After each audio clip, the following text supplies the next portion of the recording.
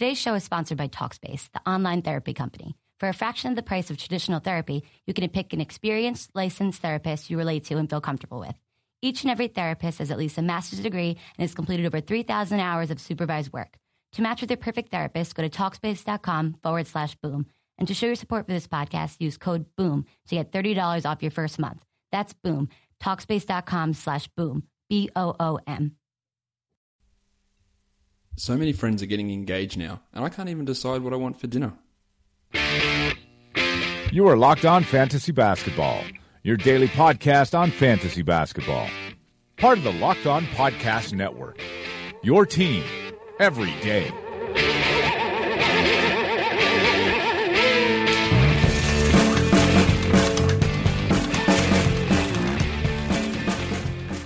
Hello and welcome to the Locked On Fantasy Basketball podcast, brought to you by Basketball Monster. My name is Josh Lloyd, and as always, you can find me on Twitter at redrock_bball. We are back with another podcast today, of course. Yesterday did the auction mock draft, 14-team head-to-head auction mock draft. So if you are interested in seeing an auction mock draft happen as I'm commentating on it, go back and check that podcast, either the audio version, which is trimmed down a little bit in terms of length because I cut out all the dead air of me going, so all that's gone, so you can get a shorter version there, or you can watch the video, of course, on YouTube and see all the picks in action, the comments in the chat room, and how everything is actually going down there. So 2 ways to watch that auction mock draft. Also, what we're doing in today's podcast is fantasy basketball basics. I know that I've got lots of new followers this season, lots of people trying fantasy basketball for the first time, people who may have found the podcast halfway through last season and still aren't sure on many things regarding the game of fantasy basketball. Maybe you've been playing for a couple of years and you're still not sure of numerous things. People ask me these sort of things all the time, questions that they've been playing for 2-3 years and they still don't understand everything. So I'm hopefully going to be able to cover everything, going from the very, very basics of the game to different types of settings and ways to set up. So if you are an experienced player, hey, you've downloaded the podcast and that's fantastic. Maybe you want to listen just to get a refresher on things, but it is more geared to the people who are just sort of starting in fantasy basketball and want some advice and some instruction on how the game actually works and the best way to approach it. So I take no offense if you're an experienced, seasoned fantasy basketball player and you go, you know what, Josh, I know what's going on. I don't need to hear your basics. Totally fine. Just download the show a few times to get the numbers up. That's all we're looking for here. So let's get into talking about the basics of fantasy basketball. Let's get to it. Marco Soares says, can I get a shout out? Well, Marco, yes, you can. Not everyone's getting a shout out, but Marco, you are watching live, so you can get a shout out. So shout out to you, Marco. All right, so let's talk the basics of fantasy basketball. And I'm going to go real basic here. This is for seasonal leagues. So when I mean by seasonal, I'm not talking daily fantasy. I'm not talking DFS. I will do a DFS basic show later on, but not doing that in today's one. We're talking about seasonal leagues, so leagues that you draft your team before the season and it plays out until some time in March or April. So that's what we're talking about here. So what does it mean, fantasy basketball? Many of you might have been coming across from fantasy football, and it is a similar idea. So the idea is at the start of the season, or whenever you get around to doing it, you get yourself a team of players. You get a group of mates, 10 people, 12 people in a league, 14 people, 20 people, 30 people. They can be friends that you know from home. They can be random people on the internet. They can be people that you've met through listening to this podcast. And you all go ahead and you choose a team of players. The players are exclusive to each team. If I choose James Harden, John can't choose James Harden. Matt can't choose James Harden. Kyle can't choose James Harden. And we go about doing that via a draft. And there's 2 ways of doing a draft. And that is a standard snake draft, which is what it's called, where everyone goes in order for the first round. So there's 12 teams. I pick first, Kyle picked second, Matt picks third, Greg picks fourth, and we go through up to pick 12, and then we get to the second round, and the order reverses. So the person who picked 12th then picks first in the second round. The person who picked first in round 1, they pick last in round 2. So it's snaking back and forward. We go up one end, the person at 12 then picks at 13, comes back the other way, and it's back and forward like that. So that's called a snake draft. So when you hear standard snake draft, that's what it means. The other way of doing it, like I did in the mock draft yesterday, is an auction. A player gets nominated and all of the owners get a chance to bid on that player. You throw him out there for $1. Kyle throws $5 on him. I throw 7. Matt throws 10. And then it's going, gone. You get that player. You have a budget normally of $200, but it could be $300. It could be $250, depending on how it's set up. And you acquire those players. So that's your first step in fantasy basketball, acquiring the players for your team. But what does it do? Like, what does getting these players mean? So if I want to go, and the way I'm trying to think of explaining this is if when someone says to me, Josh, what do you do? What's your job? I know you're not a pharmacist anymore. What's your job? And that's often with people who are talking to, like if I'm talking to, I don't want to be too sexist, but if I'm talking to females, they don't have any idea what I'm talking about. I do fantasy basketball projections and analysis and podcasts. What's that? All right, so that's the question. So that's how I'm going to try and explain it. It's not an easy thing to explain. What is fantasy basketball? So the real-life performance of players, what the players do in real life, you accumulate those stats for your fantasy team. You have selected players through one of those draft methods that we talked about earlier on. You have those players on your team, and you acquire their stats. James Harden goes out there and scores 20 points. Your team gets 20 points. He goes and has 10 assists. Your team gets 10 assists. And you do that for the entirety of your lineup. In general, you will have active spots and bench spots. Most times 10 active spots and 3 bench spots. Anybody in an active spot for that day, whatever they do on the basketball court, whether they get 6 blocks or 4 assists or hit 4 threes, you accumulate those stats for all 10 of those guys in your active spots. If they are on your bench, you don't get their numbers. Very similar to fantasy football. Having those guys on your bench, they don't score. That's what happens in fantasy basketball. So you get all those things. And at the end of each day, this is for a category league. I'll talk about points leagues in a second. For a category league, which I'll go through and explain that difference as well. So we count up. Harden had 20 points. Jamal Crawford had 10 points. Who else have we got? I'm trying to think of random players' names. Taj Gibson had 8 points. And we added all up. We add up all of those points, and maybe for that day we had 120 points because we had 7 active guys playing. We had 40 rebounds. We had 22 assists. We had 7 steals and 6 blocks added up amongst that. So that's what I got for the day. My opponent has the same thing, and we look at how it compares. If I had 100 points and he had 80 points, that puts me in the lead in that points category. So therefore, I get a 1. And this is called head-to-head. Each category. I have a 1, so I am in front in the points category. He got 40 rebounds, I got 37 rebounds. So he is in front in rebounds, so the matchup is 1-1. That's how that works. And we do this for 7 days, for a 7-day matchup. And all of those stats are accumulated and tallied over a 7-day period, and at the end we add it up. I had 824 points, you had 830 points, you get the win in points. 1-0 to you. I had 400 rebounds, you had 320, I get 1 for a rebound. 1-1. And that's how you win in category leagues. You need to get more stats of whatever stats they are, you need to get more of those in your opponent over a 7-day period. And then at the end of that week, I beat you, Marco. I beat you 5 categories to 4. So my overall record is 5-4. The next week, I lose to Matt 3-6. So my overall record is 8-10. And that's how the numbers add up. Now that's for a category league, the most common form of league. You either have 8 category leagues or 9 category leagues as the standard. Now I've had some crazy bastards messaging me, I'm in a 15 category league. You know what? That's terrible. No offense. I know it gives you an extra challenge. They are really bad, those extra leagues, and I'll talk about that in a sec. 8 categories. We're measuring points. We're measuring 3-pointers made, rebounds, assists, steals, blocks, field goal percentage, and free throw percentage. If you play in a 9-category league, the 9th category is usually turnovers, but there are multiple other categories that you can add in there. You can have offensive rebounds, defensive rebounds, 2-point percentage, 3-point percentage, double doubles, triple doubles, quadruple doubles, ejections, personal fouls, technicals, team wins, true shooting percentage, assist to turnover ratio. You can have any different thing that you want to have pretty much, depending on what site you're hosting the fantasy basketball league. Whatever kind of category you want. But when I'm usually talking standard 8 category leagues. That's the way that I like to speak about things. Now, that's what a category league is. The more simple version of fantasy basketball, which I am not a fan of at all, is a points league. And what that is that each statistical category that is scored in your league is equal to a point. Each point the player gets, you get 1 point. Harden scores 20 points, I get 20 points. It's 1 for 1, which can be adjusted. Every assist is worth 1.5 points. He gets 10 assists, that's 15 points for the day. Each block is worth 3 points. Serge Ibaka has 5 blocks, that's 15 points for the day. And overall in that game, Harden maybe had 30, 11, and 10 with 2 steals. So he racked up 67.2 points for the day.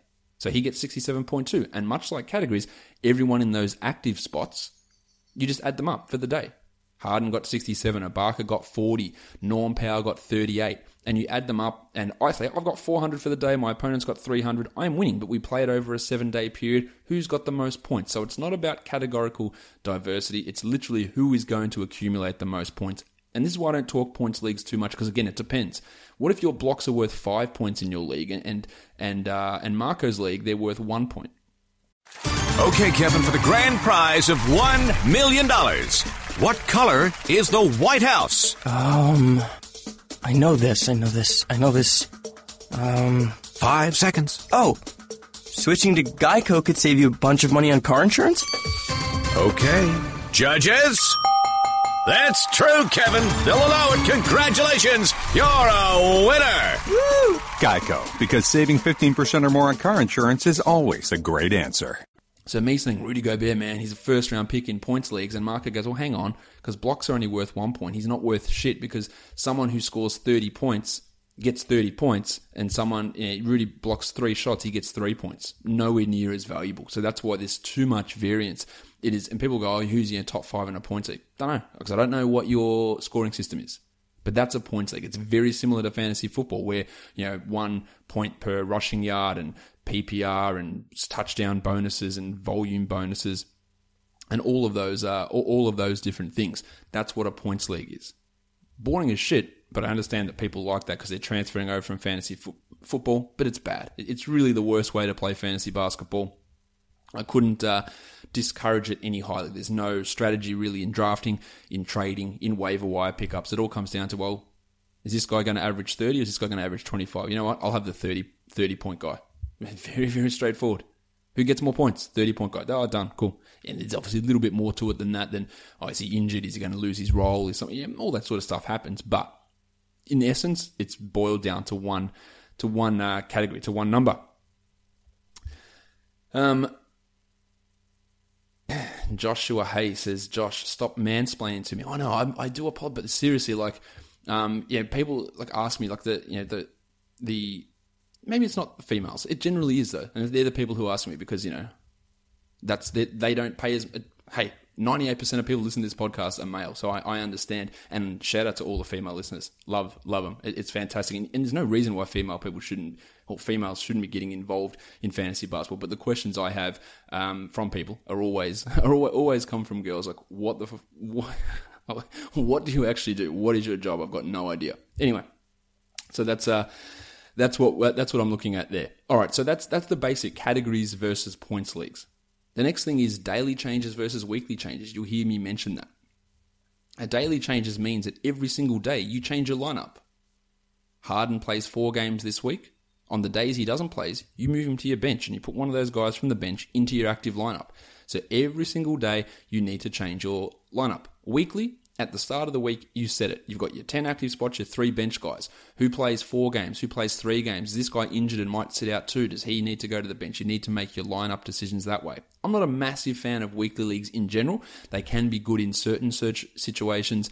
Obviously, they require less effort, more decision on, say, a Sunday night or Monday morning to make that lineup choice. But when someone gets injured during the week, you're in a fair bit of trouble. So I really hate them for head-to-head leagues. I'm totally fine with them for roto leagues because we're playing the long game, which we'll get into a little bit later. I'm fine with weekly locks for roto leagues because if you miss like a game or 2 games, it all tends to even out. But in head-to-head, you miss 2 games during the week. That can cost you a whole matchup, and that can be really impactful over the course of the season. So, I'm not a massive weekly lineup fan. Now, the difference is, I want to get a little bit more in depth here, is that if you're playing in a weekly changes league, you've got the ability to stash injured guys for longer. And the common sense is there. If I draft Isaiah Thomas, Zach LaVine, Jabari Parker, someone I know who's injured, I don't have to rotate that position in every single day. I don't have to do that. What I can do is he can just literally sit in my bench until January. But in a daily changes league, I'm using all 13 active spots all the time. And that spot normally gets me 3.5 games. Each spot normally gets you 3.5 games. So I've got someone sitting there that's injured. I am at a 3.5 game disadvantage each week. But in a weekly changes league, he just sits on the bench along with the 2 other guys, and it doesn't have an impact. Now, it has an impact because you might have taken him at pick 40 and you've lost the opportunity to draft. It's an opportunity cost. You've lost the opportunity to draft a player who's a top 40 player for the first 3 months of the season, and that's the issue. But during the season, it doesn't have that much of an impact. You can hold those injured guys on your bench, and it does change your strategy a little bit more. In a daily changes, if you don't have an injured reserve spot, which an injured reserve spot is someone who is designated out on ESPN or IL on Yahoo, you can put them into this bonus roster spot, and it doesn't count against your standard 13-man roster. And then you can go and pick up someone and add them in. Now, the thing is, once they come off that, they're not injured anymore, you usually are prohibited from making any transactions. You can't drop guys, you can't alter your roster if there's an uninjured player in that injured spot. So you can't just keep someone there injured for weeks and weeks and use it as just a 14th roster spot. So if you don't have an IR spot in a daily changes league, you have to make those decisions. If, say, in week 3 of the season, Russell Westbrook goes down for 3 months, knock on wood, and you don't have an injured spot and you're in a daily changes league, can you afford to hold on to him? Can you afford to be at a 3 to 4 game disadvantage every single week for 3 months? Because while that's great, he will come back and be really good in the fantasy playoffs. Will you be there pretty much losing every single week by having a 4 game disadvantage? But in a weekly league, you just sit him on the bench. And those bench spots act as default injured reserve spots. The same thing in a rotisserie league, which I'll talk about in a second. Actually, let's talk about rotisserie leagues now. So I was explaining category leagues at the start and saying how you match up against your friend. Yeah, who's got the most points? They win a category. Who's got the most rebounds? They win a category. Rotisserie is different, and it's something where you're not battling one person every week. You are battling all players, so all 12 people in the league are against each other all season over a course of the 82-game season. So what you do is that it's the same sort of story. You've got daily or weekly. That's still the same for Roto. You accumulate stats in those 10 active spots. So Harden has his 30 points. He has his 10 rebounds. That's fine. And we add that up. And then we compare it to everyone else. So say for that day, I had 100 points, and that was the 4th most points that anybody in this league got. It's a 12-team league. Well, for example, let's say I got the most. My 100 points for the day, I got 200 points for the day from all my players that played. Had a huge day from Jim, and I had someone else, Nikola Vucevic, dropped 27. I had 200 points in total, right, for the day. The next highest guy had 180 for the day. So that means I've got the most in the points category. So there's 12 teams in this league. So in rotisserie scoring, I get 12 points. The person who came in second, it doesn't matter how far behind me they were. I could have scored 200 real-life points and they could have scored 100. But because they're second, they get 11 rotisserie points. The third team in rotisserie scoring, the third team in points categories, gets 10 points, and so on and so forth. And whoever has the lowest amount of points gets 1 point. And that happens across all categories. In the three-pointers, say I had the second lowest amount of threes for the day, I would get 2 points for that category. Rebounds, assists, it's all the same across the 8 categories or 9 categories or 15 categories or whatever bullshit setup you want to do. That's how we sort it out. And then that's all tallied up. So my 12 points for my three-pointers, for my points category, 2 points for threes, and I add them all up. And whoever has the greatest total of points is on top of the standings. And each day this updates. And that's what rotisserie does. It goes over the entirety of the season. You are building up those numbers, and once when you build, you got to build those categories and get yourself decent scores. Now, in order to win a rotisserie league, we're not looking at battling back and forward against an opponent. It's the long haul. And this is why I say in a general standard rotisserie league, punting is not an option, which I'll talk about later. You generally need, say it's a 8-category league with 12 people in it, you need about 70 to 75 total points to win a league. And that's an average of about 9 to 10 in each category. 9.5 in each category. So you need to be in the top 3 or 4 pretty much of every category. Now, obviously, you could be first in 6 categories and be 6th in a couple of others. But if you start coming in as second last, when you're getting 1 or 2 points, it makes it really, really difficult to then get enough points to get to that 74 margin. Now, you have a 1 in one category, and as I said, we're looking at an average of 9 points per category. So you get a 1 in that category. It means you've got to catch up 8 points across the other 7 categories. So meaning instead of having an average of 9 in those categories, you've got to average at least 10 in those categories. 10 and a little bit more than 10 in those other 7 categories. And that makes it tougher. So instead of being top 4, you've got to be top 3 in all those other ones. And that can be a tough challenge. That's why I'm not a massive fan of punting in those standard type roto leagues. But that's the basics of rotisserie scoring. You just compare yourself in every category. Do I have the most assists in the league? Total assists?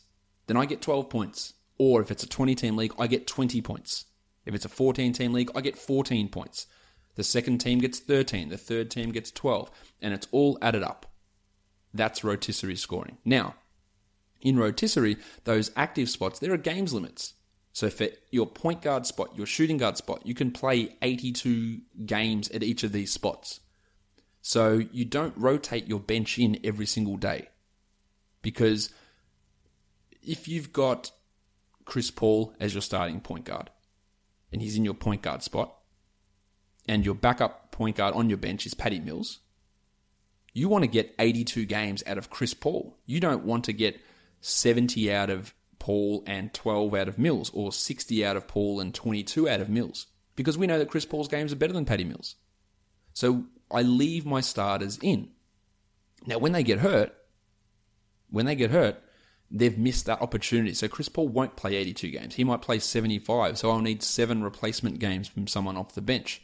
But if I start rotating in early, so Paul plays on the first day and then he doesn't play on Wednesday, but Mills does. If I just swap them over straight away, because Paul will miss games later on. How do you know how many games Chris Paul will miss? Maybe he misses 1. Maybe he misses 5. And you don't want to miss out on that. So I would rather leave them there. Leave those guys in their spots, the best players in their spots. And then if they get injured and miss a game, then I know I've got this game, I can catch up. Let's make one move and rotate this guy in. But I tend to do that a little bit later. So then again, at that later point in the season, I can see where I need to catch up. You know what? My rebounds really need some work. Who's a strong rebounding point guard? Maybe I add in someone like that to make up these bonus 3 games. And instead of getting 8 rebounds from 3 games, I can get 15 rebounds. And maybe that helps me. So that's the way I like to do it. Very, very rarely am I changing a lineup in Roto, apart from if I know there's a long-term injury. Chris Middleton breaks his leg. He's out for 4 months. Well, you know what? I'll take him out of my starting shooting guard spot and I'll put someone else there straight away. But that's the way I like to approach it. But given those restrictions on games played in rotisserie leagues, you can use that bench like IR spots because you're not using them all the time. So you can put Isaiah Thomas there, you can put Zach LaVine there, you can put Jabari Parker there if you want to, and they can sit there because you won't need to use them on a continual basis. Now, if your Roto League doesn't have games limits, you treat it like a daily changes head-to-head league, and having those guys there is really, really tough to do because you need to just get as many games in as possible. Just bulk streaming of games to get volume up. But in general, a good Roto League has a games limit there on it. Roster setup. Different ways you can do it. You can go really non-specific and have guards, forwards, centers, and then some utilities, which means any position you want. You can go more specific, have 2 point guards, 2 shooting guards, 2 small forwards, 2 power forwards, 2 centers, and a couple of utilities. You can do a starting 5, point guard, shooting guard, small forward, power forward, center, and then do a nondescript guard, forward, and center with 3 utilities, which is the setup that I like the most. Yahoo has that setup of point guard, shooting guard, small forward, power forward, center, and then they have another center, a guard, and a forward, and only 2 utilities. I despise that setup completely.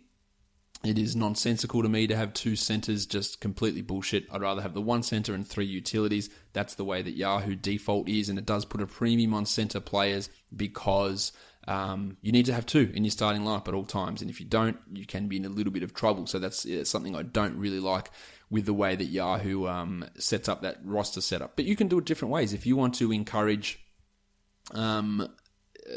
waiver wire streaming, you can... or not necessarily waiver wire streaming. If you can make it so that you've got 5 starters and 8 bench guys, and then you want to concentrate your value in the top end of your roster, because the bottom 4 guys, they're just not going to play on a general basis. They play 82 games for the season. You might use them 10 times. It doesn't matter as much. So doing 2-for-1 type trades where you send your 8th and 9th best player to get your opposition's 5th best player definitely works out in your favor.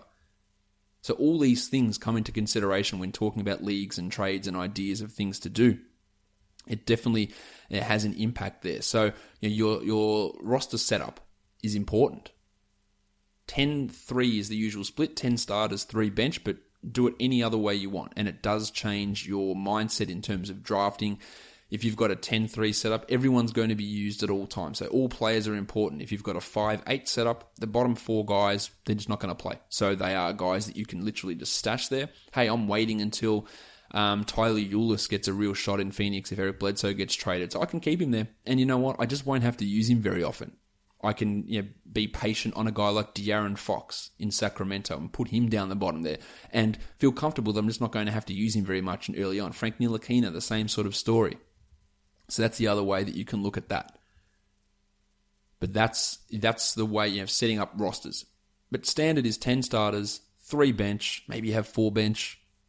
I always like to put an injured reserve spot into my leagues. I don't want to be in that situation where I have to drop Kevin Durant or Russell Westbrook. I like to have an injured reserve spot, just one normally. That gives you enough scope between, hey, I'm not going to just lose all my best players, but I have to make some sort of decisions. I don't like having 5 injured reserve spots in a non-dynasty type format, in a redraft. I want 1. That's it. Lots of debate about the 9th category that we can use in fantasy. Turnovers is the standard, but I hate them. I hate turnovers, and I want to find a better option. In the Red Rock head-to-head leagues this season, we are splitting field goal percentage into 2-point and 3-point percentage, so we'll see how that goes. My other favorite option is to split rebounds into offensive rebounds and defensive rebounds. I like that as an option.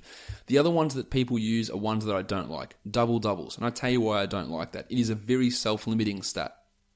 You can't stream anyone in. You can't add anyone who gives double-doubles because it requires people to get 10 rebounds or 10 assists, and the amount of people that can do that is very limited. So double-doubles are concentrated really, really very, very highly at the start of drafts. Cousins, Wall, Davis, Towns, these sort of guys. Harden, Westbrook.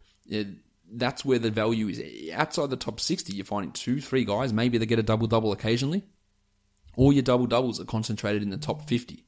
It's also a double dip reward for points and rebounds.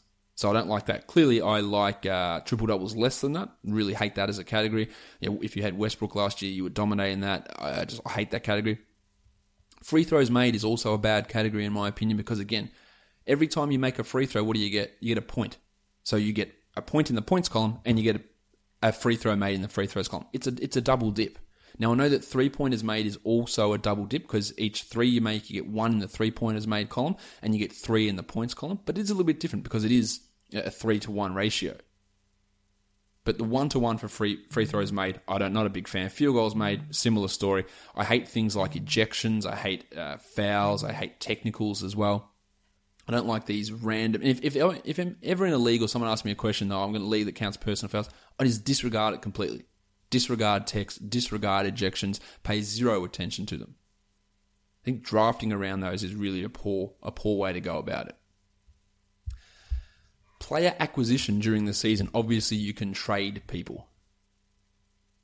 You trade 2 guys on your team for 1 player on another team. 1 guy on your team for 2 players on another team. But when we're talking about trades, and this goes for whenever you're asking me advice on all this sort of stuff as well, when you're talking about trades, it's important to know things because if I trade 1 of my guys for 2 of Marco's guys, then obviously I have to create a roster spot.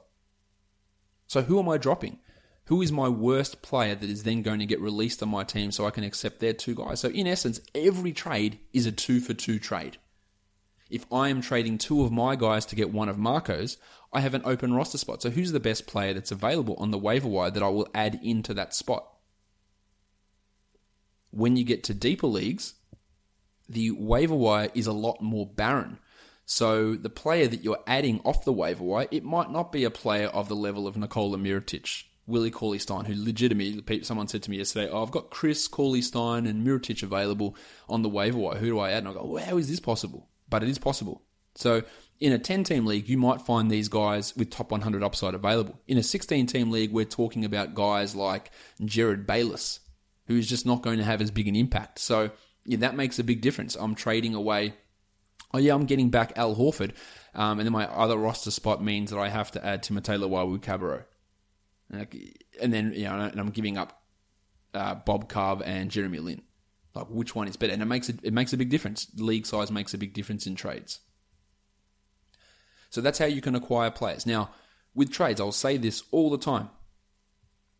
People trade because they like trading. It's the same reason why they have the trade machine and why people love the trade machine, because they think that they can be a GM of an NBA team. They think they're a better GM than the GMs out there, and maybe some of them are. But they trade for the sake of trading. I'm telling you now, there are trades that have gone on.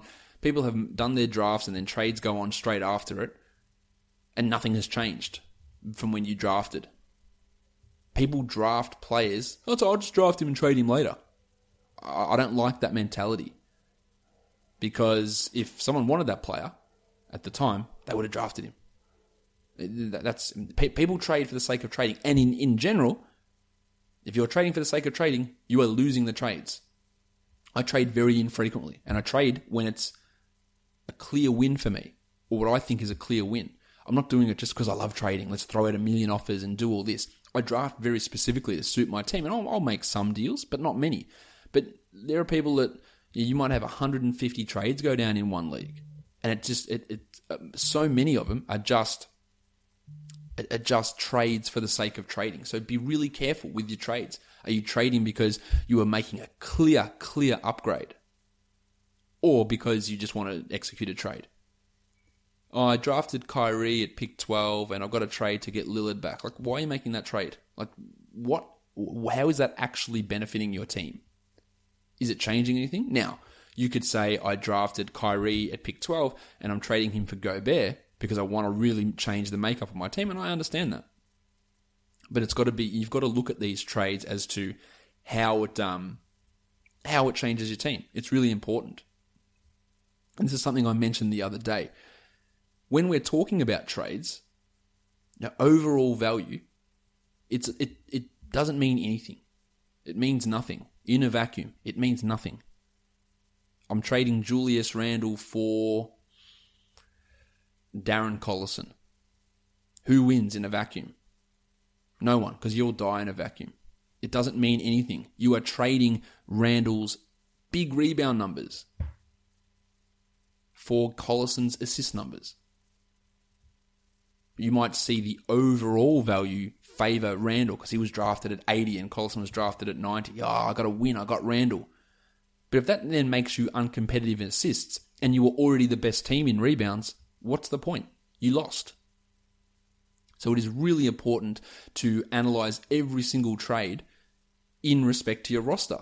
And you can look at the trade analyzer on Basketball Monster and it can give you your net gain and net value and all that sort of stuff. But even that, if you don't know how to interpret it, can be misleading. Oh, look at this. I got the most value out of this trade. But if that most value is if you're getting that value back in categories where you are uncompetitive and it still leaves you uncompetitive, it's pointless. If you're getting all that value back in a category where your team averages 7 rebounds per player and the next highest is 5, and then you add an extra high rebounding guy and it takes you to 7.5 rebounds, sure, your value looks great, but it literally does nothing to change the value of your team or change the strength of your team. It changes nothing.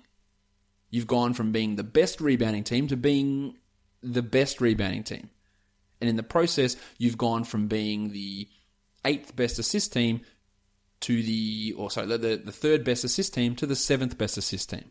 So you've lost, even though your overall value is better.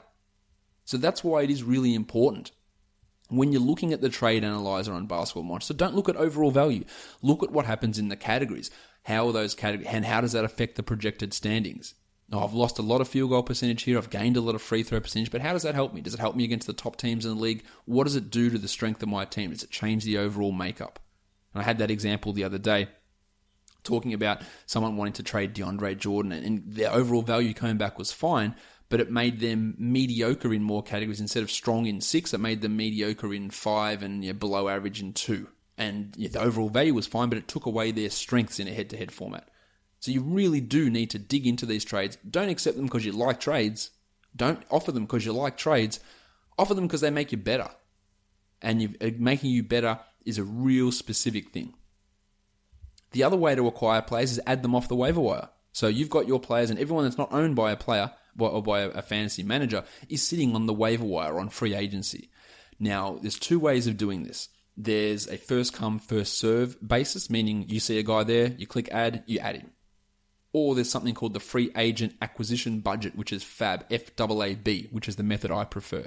We'll talk about just the first come, first serve method. Players who are sitting out there, you just go click add, you drop your player, and you add him to your team. Now, when that player gets dropped from your team, they go onto something called the waiver wire, and the length that they're on the waiver wire differs. It could be 2 days, it could be 3 days, that can be preset in your settings, but the player that gets dropped onto the waiver wire can't just be automatically added to a team. They have to sit on waivers, and then there is a priority. Normally, it's the worst team that gets the priority to grab those guys off waivers when that processes after 2 days. And you can put in your claim for it, and after that 2-day waiver process goes through, if you've got the first priority or the highest priority of players that claimed him, you get that player. You can't just go in and click it and add him. And there, so that time frame varies.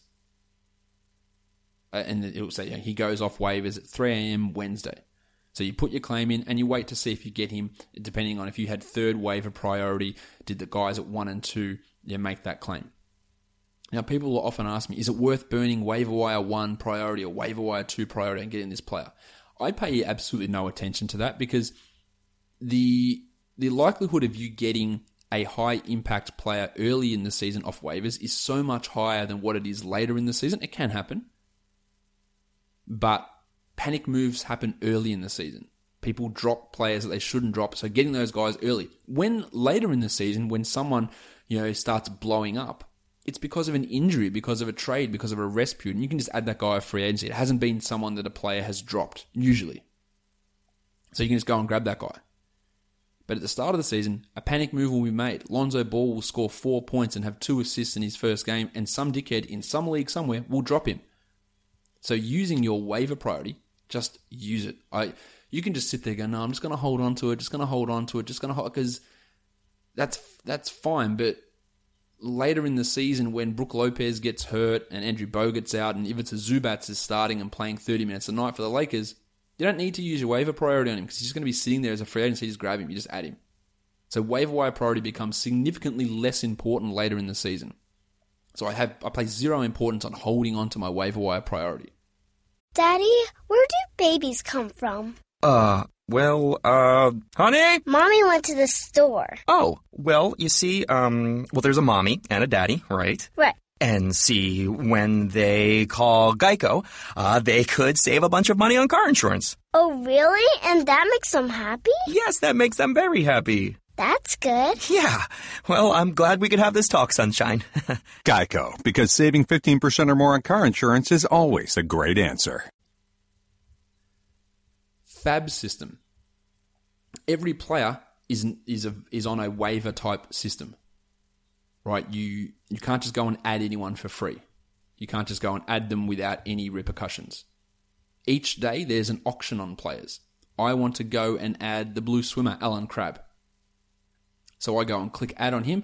It will say, what is your bid? You are normally given $100, and the minimum bid is either $0 or $1. I like to do $0 minimum bids because I don't like to put a restriction on the amount of additions you can make during the season. And if you do as a minimum of $1, that means you are limiting yourself to a maximum of 100 transactions for the year. So I do a minimum of 0. So I go into Alan Crabb and go, I want to add him. What's my bid? Do I throw $4 on him? Is he worth $4? Is he worth $5? And that's an added element of strategy. And then when the time processes at 4 a.m. in the morning, the software goes through and says, well, Josh put $4 on the blue swimmer, Matt put $5 on him, and Kyle put $7 on him. So Kyle gets him. I think it's the fairest way of doing free agent acquisition. Not everyone can be in front of their computer or watching their fantasy team 24 hours a day. So when Ricky Rubio gets injured, we can't all rush and grab Dante Exum. We can look at the news and go, oh, Rubio went down for 2 months. Exum's going to be the starting point guard, or Donovan Mitchell. Time for us to add him. And then the strategies. Should I bet $10? Is he worth 20? How do I do it? That is by far the fairest way of acquiring players. And it is something that you should definitely include in your league. I love it. The other part that you should do in setting up your league is weekly acquisition limits. How many moves you can make for the week. 4 or 5 is ideal to me. You can be more harsh and go to 3, but you can only make that amount of moves during the week. So you can't do something called streaming, which is just constantly at the bottom of your roster, dropping 2 players every day and adding 2 players who are playing that day and getting yourself 5, 6, 7 extra games for the week.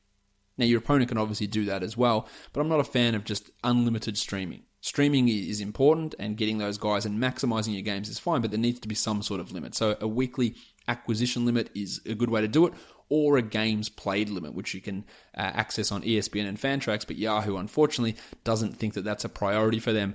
And part of the reason why I think they are the worst site to host fantasy leagues, and I've said that plenty of times, they just have very limited options in terms of what you can do. So I think the games limits are good, and weekly acquisition limits are quite good options as well. Let's talk punting. Punting to me is a head-to-head league thing. It's got nothing to do with points leagues. There's no punting in points leagues. If you're in points leagues, who has the most points? That's it. But what punting means is when you're looking at your team's strength in your 8-category league, your 9-category league, your 15-category league, you are disregarding a category. You are not paying attention to that category.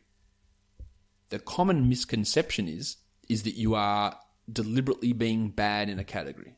That is not what punting means at all. So in our standard 8 categories situation, I might decide I am punting free throws, meaning I am not aiming to be competitive in this category. If I am competitive, fantastic, absolutely fantastic. If I'm competitive in it, whatever. But I'm paying zero attention to it. So therefore, players like Andre Drummond, DeAndre Jordan, Dwight Howard, Clint Capella, Yusuf Nurkic, Rudy Gobert, to a lesser extent, Giannis Antetokounmpo, LeBron James, they gain value because you don't have to worry, they're going to hurt my free throw percentage, because you don't care. Now, again, the common misconception is punting strategies is pretty hard. It restricts what you can do. What if someone else punts free throws and I can't get Drummond? Doesn't matter. You don't want to make your free throw percentage the worst. That's not what you're trying to do. You are trying to make your other 7 categories stronger. You might be punting free throw percentage and assists. You are trying to make your other 6 categories stronger.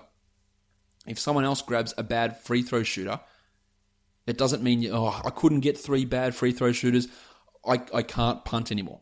Absolute bullshit. It's not how it works.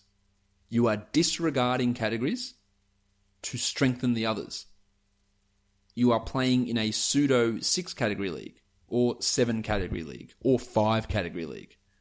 You are not caring about those others. Sometimes you'll win them, but that's not where you're focusing your assets. You are trying to make yourself unbeatable in those other areas, so that if you have an injury, if you have one of your guys go down, if you are at a games played disadvantage during the week, you are that strong in rebounds, like the example I gave before where your team averages 7 per player and the next highest is 5. If one of your high rebounders misses the week, you've got a massive buffer and you still win that category.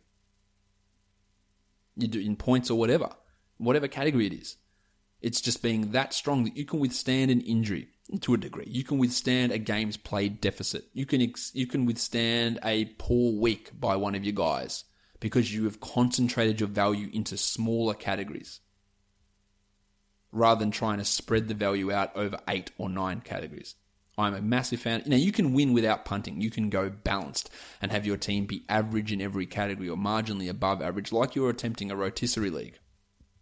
But if someone comes in with an super aggressive punt and is really strong in 5 categories and you're average in 5, or you're average in all of them, then you are at risk. Now that the person punting is also at risk, because if you have a bad, really, really bad day in one of those categories and that average guy beats you, that's fine. But again, the idea of punting is not to be bad in a category. That's not what you're trying to do. You're not trying to be bad.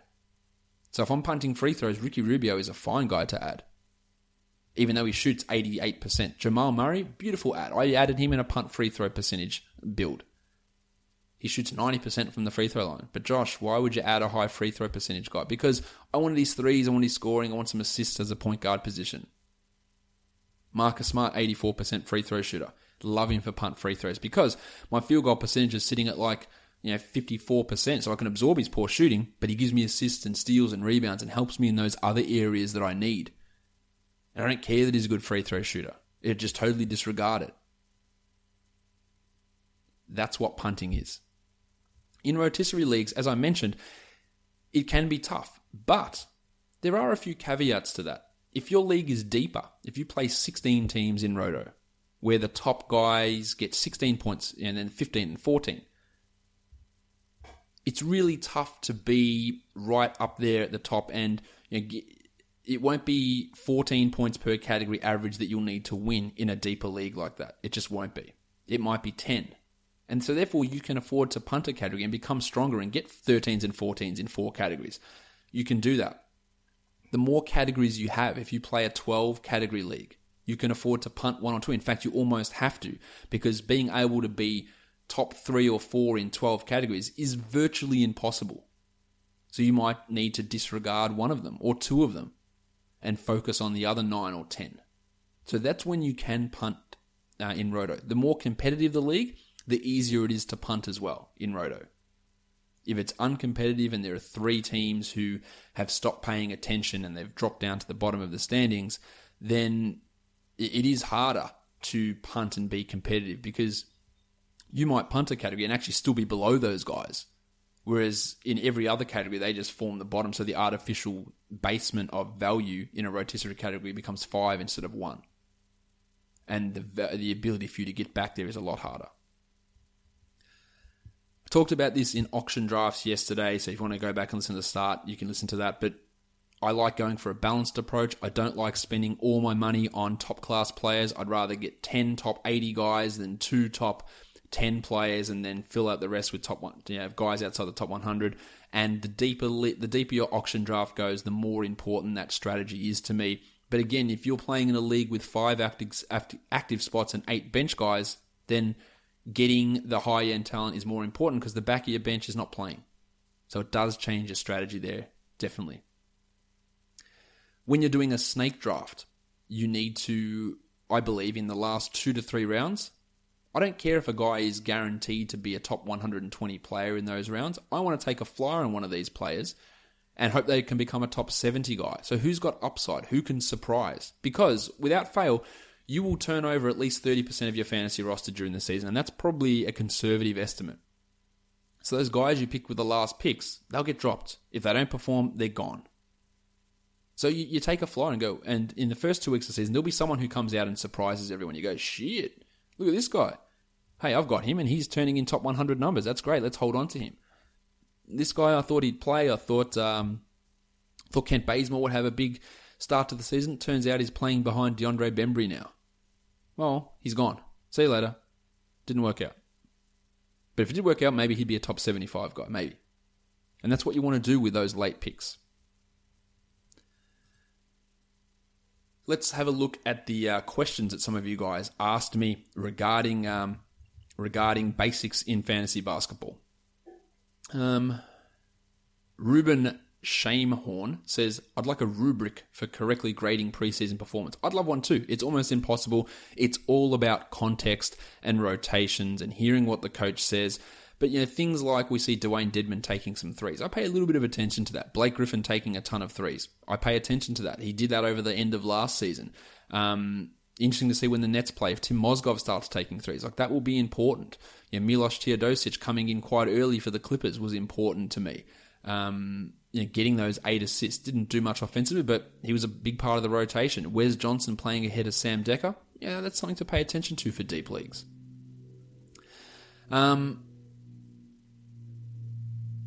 Where are we? Any other questions? I've talked about the difference between roto and head-to-head.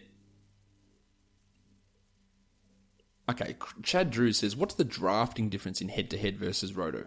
Okay, so when we're looking at that, and I talked about not punting generally in roto, so you want to avoid players who have significant deficiencies, especially in the percentages. So really, really poor free throw shooters. Gobert, Drummond, Jordan, Howard, Nurkic, they're hard to deal with because then you need to concentrate so much attention in that free throw percentage category in order to get it back to being just average, and it can be at the detriment of other categories. Field goal percentage. Russell Westbrook, really tough one to come back from given his volume. Dame Lillard, that can be a challenge as well. So when you're looking at Basketball Monster projections, you want to see less of the dark red. If you have a player like a Nicola Batum, he's a more valuable rotisserie guy. Markieff Morris, the same, because they are just about average in every category. Now, obviously, if they were strong in categories, it's even better. But you don't want guys with massive deficits in categories in roto leagues. In head-to-head leagues, I encourage it. I want the strong performances. I want the big, big positives, and I'm okay with the big negatives, as long as the big negatives make sense on my team and with who else I've drafted. Parth Patel says, what punting strategy works best? Depends. You can do whatever you want, and it's always dependent on what you do in the first round. I wouldn't go into a first round saying, I am punting this, therefore, I'm punting free throws, therefore I'm taking LeBron at 4. It doesn't make sense to me. Take the best players in the first round and build your strategy from there. What strategy works best? The one that you execute the best. There is no best strategy. I am liking punt assist a little bit more this year, going real hard on big men early, but another good one I like is field goal percentage and blocks together. And getting those inefficient guys and not worrying about the field goal percentage of them. I think that's fine. A common question that I get all the time is, who do I draft first? I'm picking pick 3. I'm picking first overall. And this season in particular, doesn't matter. It really doesn't matter. This decision is not influencing whether you win your league. Whether you take Giannis, whether you take Harden, whether you take Westbrook or Durant or Towns, even though his playoffs might be not ideal for you in head-to-head leagues. It doesn't matter. In the top 6 guys, they're fairly interchangeable. If you took Curry at 1, I'd say, no, I probably wouldn't, but whatever, that's fine. If you took Giannis, Towns, Harden, Westbrook, Durant, any of those are viable number 1 players. You want to take Davis at 1, go overhead. Any of those guys are fine. It's not making a difference. The other question I get all the time is, can you go through the ideal pairing for everyone in the first round? Or who do you pair with these guys at these picks? And it's really, really impossible to tell. Not that it's impossible to tell who you should pair, but who is going to be available for you to pair with them. And to a lesser degree, who you get in the second round is not that important either. Get guys that make sense. Your Harden and Gobert, Kawhi and Gobert, probably not making that much sense given the strength in free throws and Gobert's deficiency. You put yourself to being below average in that category. It's maybe not a good idea, but it can work. There's not necessarily ideal pairing. The where you win your draft is in rounds 4 through 9, I believe. So it's not about getting best player available in round 2. I don't believe in best player available at all outside of the first round. I don't believe in it at all. I'll just draft the best player available and trade him later. Don't believe in that whatsoever. I need who fits. I need to look at statistical scarcity. Points are the hardest category to get. So if someone is in a similar range, whoever's the highest scorer there, I will generally take it unless I'm punting the points category. I just want guys that make sense together, but in general, there's numerous options. Chris Paul, Damian Lillard, Kyrie Irving, and John Wall, they're all ranked like almost identical to me, between 12 and 15 or whatever it is. Who you take there doesn't make a massive difference. It can make a difference. Paul scores less points. Lillard is less efficient. Kyrie has lower assists. Lillard has low steals. John Wall has a lower free throw percentage. And who you take there, it's not a solid ranking. It depends on who you took in that first round. But the real important stuff comes in what you do in round 4 through 10 or 4 through 9. Are you grabbing the right guys to fill out what strengths you need? Are you paying attention to what categories become harder to get later on, like points, like assists, like free throw percentage, the categories that are hard to influence later in drafts? Have you built those up correctly early on? Does your team just look, I have just got a stack of point scorers, that's fine, then I'll just grab my specialists later on. I'll grab my high steals guys. So when I'm looking at all of this, pairings, ideal pairings with my top 3, but you're never going to get your ideal pairing for a start because someone's going to go off script and grab someone else. You just have to know how it all works together. But the important thing is after that, grabbing guys, and don't be afraid to make a reach. It's not really a reach. Round it earlier. If it fits what you need, do it. Doesn't matter. Fit is more important than overall value in fantasy basketball to me.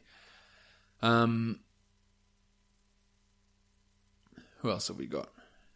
Hayden, you have to tell me how to pronounce his name. Hayden Dewar. Which players do you find yourself drafting the most thus far this season? That's a good question. I can't really think of anyone who's standing out as being a repeat guy for me. I'm a big Aaron Gordon guy. I get him quite a bit late in drafts. Jeremy Lin's a guy that I'm after, but I'm drafting against people who listen to this podcast a lot of the time, so they're taking these guys much earlier. So there's no one that I really look and go, I'm getting this guy. And you should never have that. I don't think you should ever have that thought process. I have to get Gary Harris. Have to get him. I think it's a way to lose. Because you just say, I have to get him, have to get him, have to get him. You have to get the stats. But going too early on these guys because you have to have this player, there's no such thing to me as a must-own player that you have to draft player, and there's no such thing as a player that you don't draft.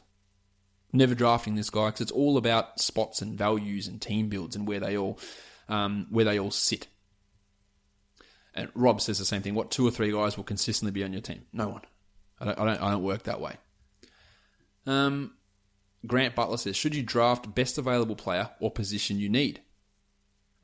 Said that already. Best player available after the first round is bullshit, in my opinion. Sahadid Muhammad says, talk about prioritizing category, which cats are harder to come by late in drafts. As I mentioned, points are the ones, and people will say, you can get points off the waiver wire. You can't. It is. You can get points. You can get 10-point per game scorers, but you can't get points to make a dent in the points category. Getting high point scorers, they are all in the top 50. Out of the top 50 projected point scorers for me this season, 9 of them fall outside the top 50 of fantasy ranks. For every other category is at least 17 that falls outside the top 50. Double. So you can find high threes guys, field goal percentage, free throws, assists, blocks, rebounds. You can find those guys outside the top 50. With points, it's hard to do. And that's why using Draft Track on Basketball Monster is important, because it shows you, as each player goes off, what the scarcity looks like. The redder it is, the harder that category is becoming to find. The greener it is, it's easier, and you can use that as a priority. I think that might be just about it. Ben Sample says, tell them that points aren't the most important category. Ben, that's an interesting point. Pun unintended. Because people do value points a lot. Points. And the other categories are important. Getting those steals and getting a 3-steal game guy is really important. But if you don't get points early on, you're not competing in points. It's as simple as that. If you don't get high scorers early, if you get Draymond in the second round and you get another low points guy who I can't think of off the top of my head, maybe a Gobert, or you get Chrissy Paul at the end of the first round, you're not competing in points. It's as simple as that. So points aren't the most important category, and people overrate points when looking at fantasy value of players and in trades especially. But if you don't get points early, you're not competing in it. Simple. I reckon we might be done for this podcast. I hope you guys that are new to fantasy basketball found some interest in this. If there's anything that I didn't explain properly or explain fully, let me know and I will get back to you about that. But hopefully that provided some level of knowledge and clarity in terms of explaining the basics of fantasy basketball. I went into a few more advanced sort of strategies and thought process, but hopefully that's enough. And if you've been listening to this podcast continually, I drop these things in shows all the time, just try to condense them here into one podcast. So if you did enjoy it, or if you want more clarification on things, please let me know. Subscribe to this podcast on Apple Podcasts, TuneIn, Google Play, and Stitcher, and of course now on Spotify. And if you leave a 5-star review, that would be absolutely fantastic. We are done here, guys. Thank you so much for listening, everyone. See ya.